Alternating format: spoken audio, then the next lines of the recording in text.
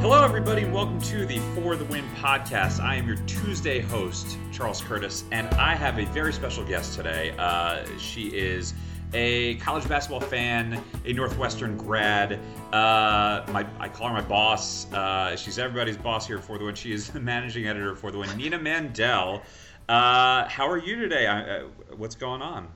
I'm good. There's not a lot going on. I heard you guys are getting snow, though, so I'm just enjoying living in the South and just, all the sunshine and 40-degree weather that we're having. Lucky you. I mean, yes, I'm up in New York. Nina's down in near the D.C. area, so she is enjoying the better weather while we all get nor'easters. Although you had to deal with the nor'easter recently. We did. It was really windy. I was really scared, and there was no sports being played outside then because it was so windy, which is a sort of stupid thing to be fixated on during that storm. But it was terrible. Yeah, no, it was legit, and it was pretty crazy. But I have you here today not only to talk about the weather, but to talk about the NCAA tournament, which is starting in 2 days as of this recording. And everyone should know, Nina won our bracket pool last year, the For the Win bracket pool. So I decided it would be a great prize to have her on to talk about bracket building. And I'm somebody who does not follow college basketball one iota until basically tournament time, and I start reading like crazy. But Nina knows her stuff. So what's your big tip to help somebody build, or how do you build your bracket to start out with? Okay, so I have celebrated for a full year being the reigning For the Win bracket champion. But the secret is, and I don't know if I'm ready to tell everyone this, but the secret is, you mentioned before that I am a Northwestern grad. So like most Northwestern grads, we were pretty stoked that our team finally made the NCAA tournament. It was the first time ever. So my trick really was that I picked Northwestern to go further in the bracket than I think everybody else did. And that's really where I got most of my points. So there's not a ton of, great knowledge of college basketball there. I just kind of believed in a team a little more than everybody else. But I think sort of the point is that you pick that team that has the potential. And I'm not talking about picking some 16 seed to make it to the Final Four. That's not going to happen. But you pick that 8 seed or that 7 seed or that 6 seed who's going to go a little further than most people think that they're going to go. And you get lucky and you get right. And then you become the reigning For the Win bracket champion. Who do you have a team like that this year? Is there a team that because you don't have Northwestern, sadly, in the bracket to Yeah, no, they stunk pretty bad this year. I'm always interested in what Davidson does, not only because obviously Steph Curry went there and he had a big breakout tournament. That's when he became famous. But I think that they have a great coach, and I think that they always surprise people in the tournament. So I'm looking out for them. I think it's hard to believe that Xavier is a 1 seed, so I still sort of think of them as a Cinderella, even though they are one of the top 4 teams in the bracket right now. Everyone says that Cincinnati is a team to watch out for. Yeah, those are my big secrets. I don't know. Who are you looking out for? I'm looking at Arizona. I've got my eyes, and this is the NBA fan in me. And again, people should know listening that I am an amateur bracket person, which means that I'm like everybody else. Even the experts get it wrong. So what I usually do is I try to sort of figure out, all right, which team has some NBA prospects on it, and we know Arizona has at least one of those in Ayton. And I'm intrigued by him. Is that how I pronounce his name, by the way? And again, this is my DeAndre Ayton, right? I think so. Maybe, I don't know. Well, I have a cousin named Ayton, so I call him Ayton. Anyway, he's going to be potentially the number 1 overall pick in the NBA draft, and we've seen it time and time again that a top 3 pick in the NBA draft is usually somebody from a very successful college program that's gone far in the NCAA tournament. So I'm looking at Arizona, that's a 4 seed over in the South, and I'm that seems a little low for a team that's that good. So that's one team looking at. Davidson's a really good pick, I feel because if they're a 12-5. Matchup against Kentucky, we know that 12-5's always, a bunch of them end up with 12s winning. And a team that I'm not going to pick, but I'm really kind of people are starting to convince me of this, Penn being a 16 seed against Kansas is kind of making me wonder if they're going to be the first 16 seed to do it, because they're tough defensively. That's what Stephen Ruiz, our colleague, said. Yeah, I mean, I still think that Kansas is such a better team and such a team with a coach that knows how to do the NCAA tournament that it would be, and no offense to Kansas fans, but it would be awesome to see Penn or any 16 seed, advance to the second round. But I don't see it happening, even though Steven is very convincing all the time. He is, isn't he? And that's the great thing about working with Steven is that, like, he always convinces me, especially the NFL stuff. But yeah, like in any other sport, if he says it, I'm always like, yeah, no, you got good proof there.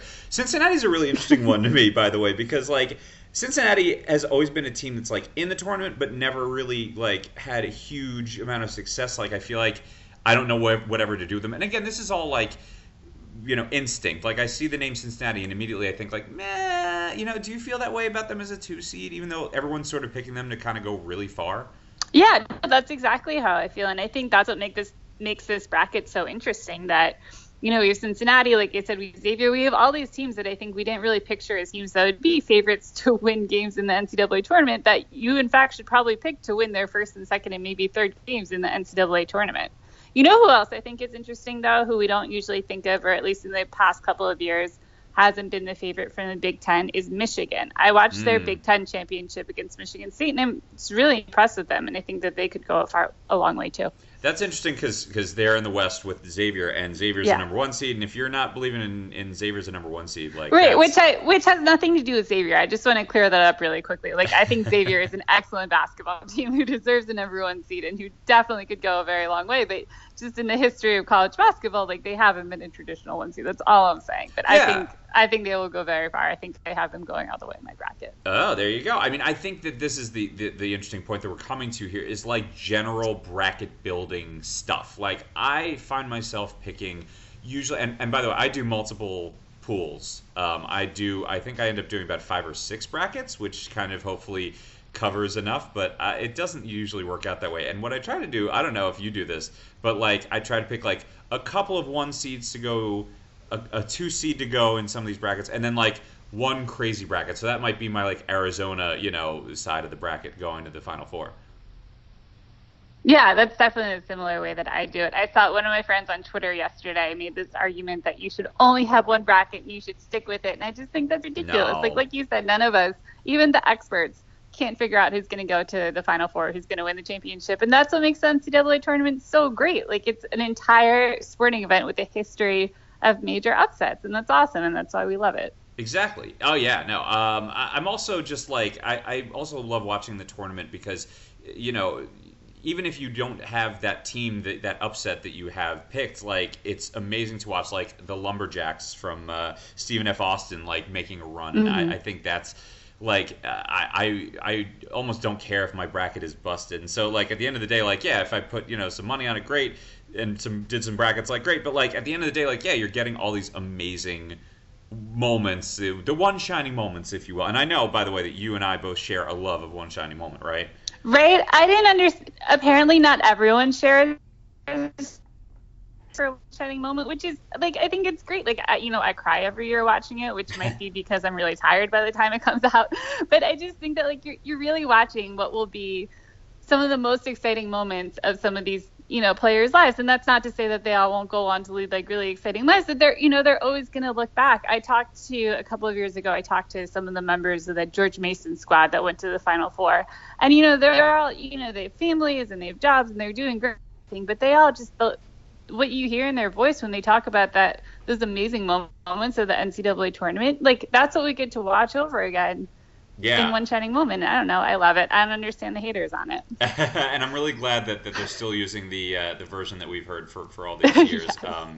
And I actually, Nina knows this, I've gone every year since I joined For the Win to the Turner CBS event, the media event where they have all the the stars. They have Charles Barkley. They have Jim Nantz. They have everybody that's going to be covering the tournament. And I have, for I think 3 years straight, asked questions to the presidents of both Turner Sports and CBS Sports, just making sure like you're doing one shiny moment the same way, right? Or this and that. So it's like I think you and I care too much, but I think people love it, and that's I loved. I could talk for years about a one shiny moment and why other sporting events need that song and montage thing at the end, right?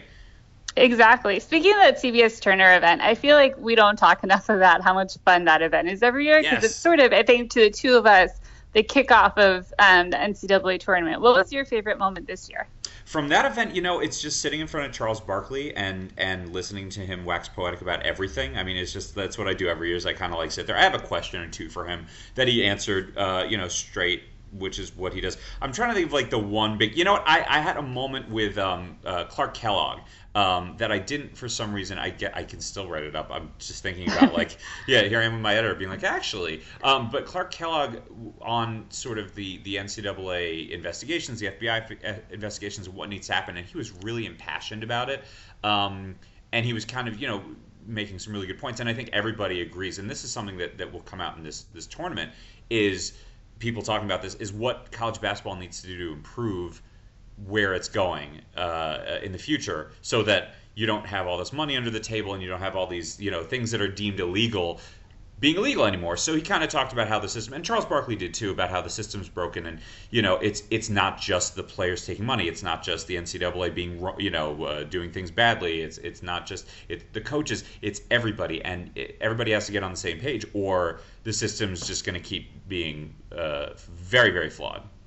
Yeah, I mean, does that whole thing, though, does everything going on in college basketball right now, does it put a damper on the tournament for you? No, not at all. I don't think so. And I think, I think that once the ball is tipped, to quote a line from my favorite song, that it'll kind of disappear, I think, into the distance. And I think, you have people like us talking about building their bracket, and you have people who are going to say, oh my God, that 14-3 upset, did you see Wright State beat Tennessee, or whatever it might be. I think that's it'll get, I don't want to say swept under the rug, but I don't think it'll be a huge part of the tournament, except I think in certain, and that both the Turner CBS presidents talked about how it will be part of their studio show, but maybe it won't necessarily be part of the game stuff as much as the game itself.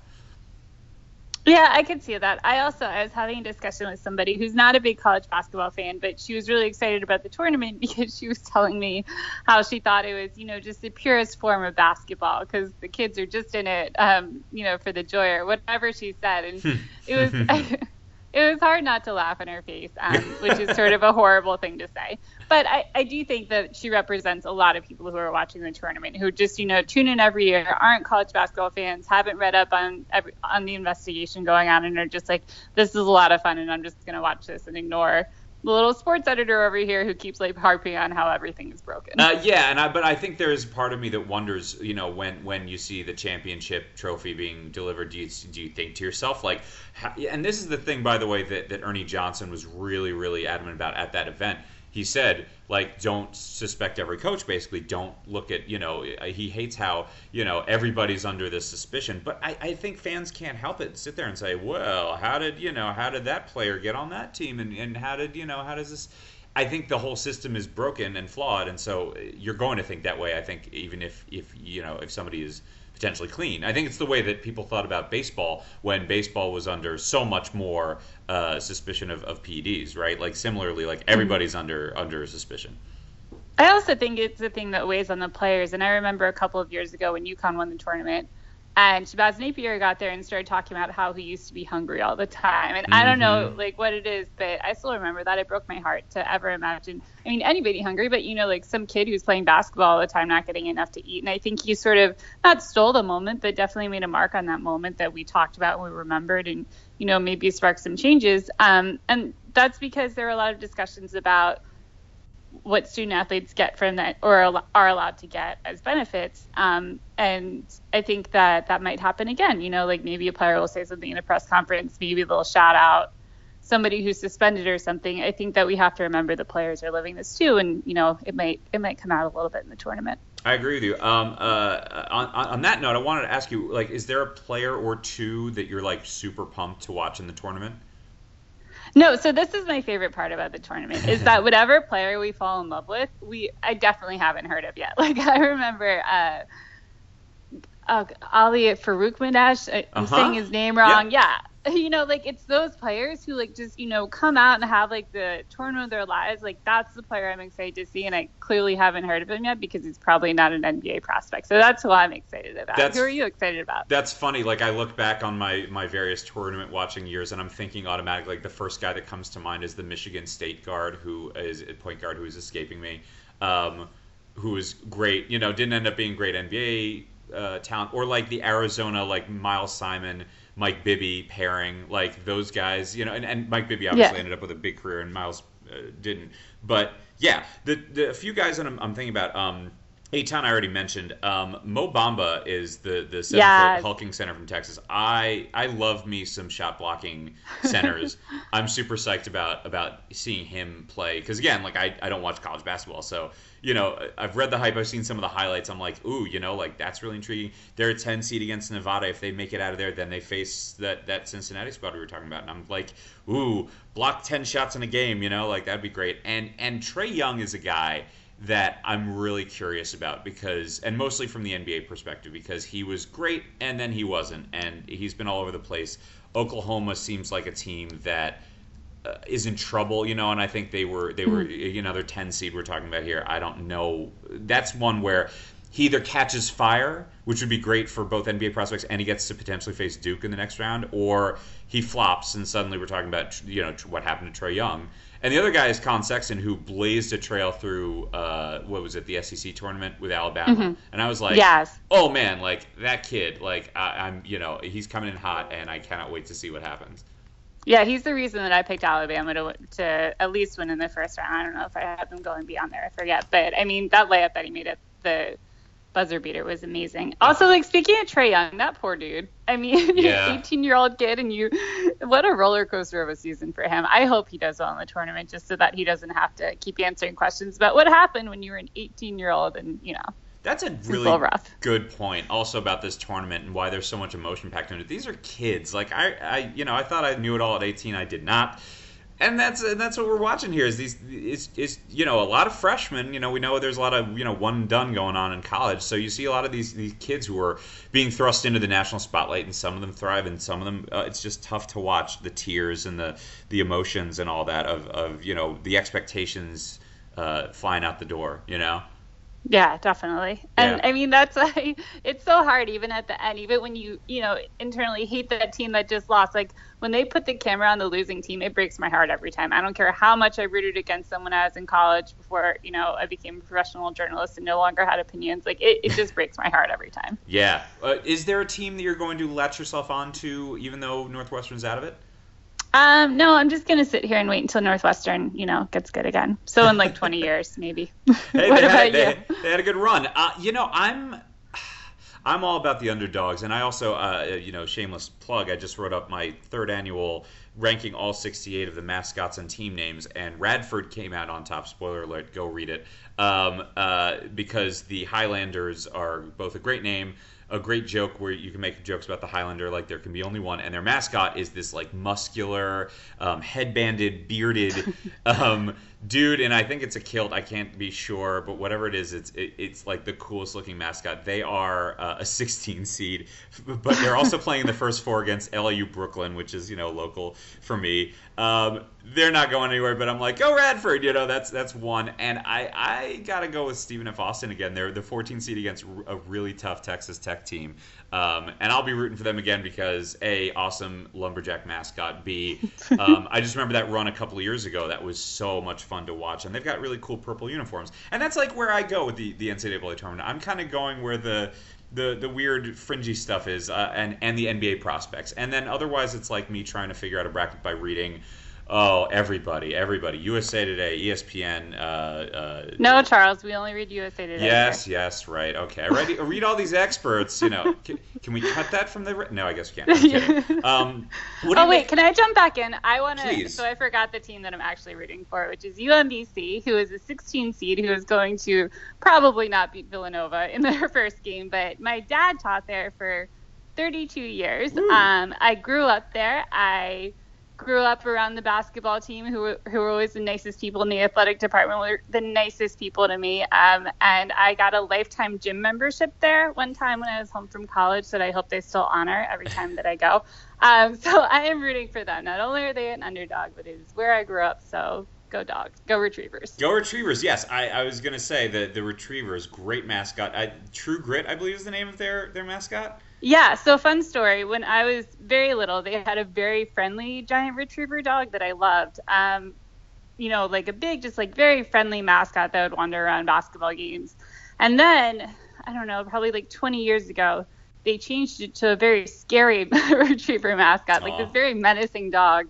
And all the kids, including me, I think, were so scared of this like very menacing dog that was probably better for a sports mascot who's supposed to, like help inspire the team to destroy the other team. But then they changed back to the friendlier mascot because that mascot was too scary. It was like the scary duck that Oregon had for a while. Ooh, yeah, I know what you're talking about. Yeah, like the one that like looks like it's glaring at you every 5 seconds. Yeah. Yeah, yeah. I'll give you one more team that I'm rooting for that is a little bit more of a known name, and that's Gonzaga, because they lost last year, and like, man, after all this time, it was like really exciting to see them potentially win a national title, and they're a 4 seed. They're in Xavier's end of the bracket. Like, that'd be so great to finally see. After all these years of Cinderella, them becoming a powerhouse and then winning finally. But as a 4 seed, they're kind of that's a tough one. They've got UNC Greensboro, I think is who it is in the first round. Yeah, that would definitely be a lot of fun. What do you think about Virginia? My expertise is out the window. All these 1 seed. Here's what my big takeaway is to answer that is like all these 1 seeds. I think aside from Villanova, are suspect only because of something Charles Barkley said. Charles Barkley, and again, like, people are going to laugh because everyone laughs about Charles Barkley covering the NCAA tournament when we know he's a big NBA expert. But he was like, man, this year, this is wide open. So automatically I was like, oh, all right, But when you're bracket building, that does not mean you have them out in the first or second round. Like, I would probably throw Virginia over to the Sweet 16, where they might face Arizona, the team that I've been talking up, that will definitely lose in the second round, or maybe lose to Buffalo in the first, because that's I have no expertise here. But yeah, I think that like you see Arizona is going to face Virginia potentially in the Sweet 16. You've got Xavier and Gonzaga potentially facing off.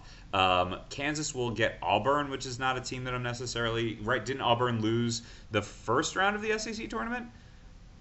Yes. Like early? Yeah. Yeah, pretty early, yeah. So maybe Kansas, Rock Chalk Jayhawk. And then Villanova, they get Wichita State, which is always a tough team. So but that's assuming they win those first 2 games, all those teams. So I don't know. I feel like I'm on the Charles Barkley train, that like this could be a crazy year, but my tip is don't pick a bunch of upsets because that's rare. And by that I mean like I wouldn't have a 4 seed, a 3 seed, a 7 seed, and a 10 seed in the Final Four. I'd probably end up, like I said before, 1-1, 2-4 maybe.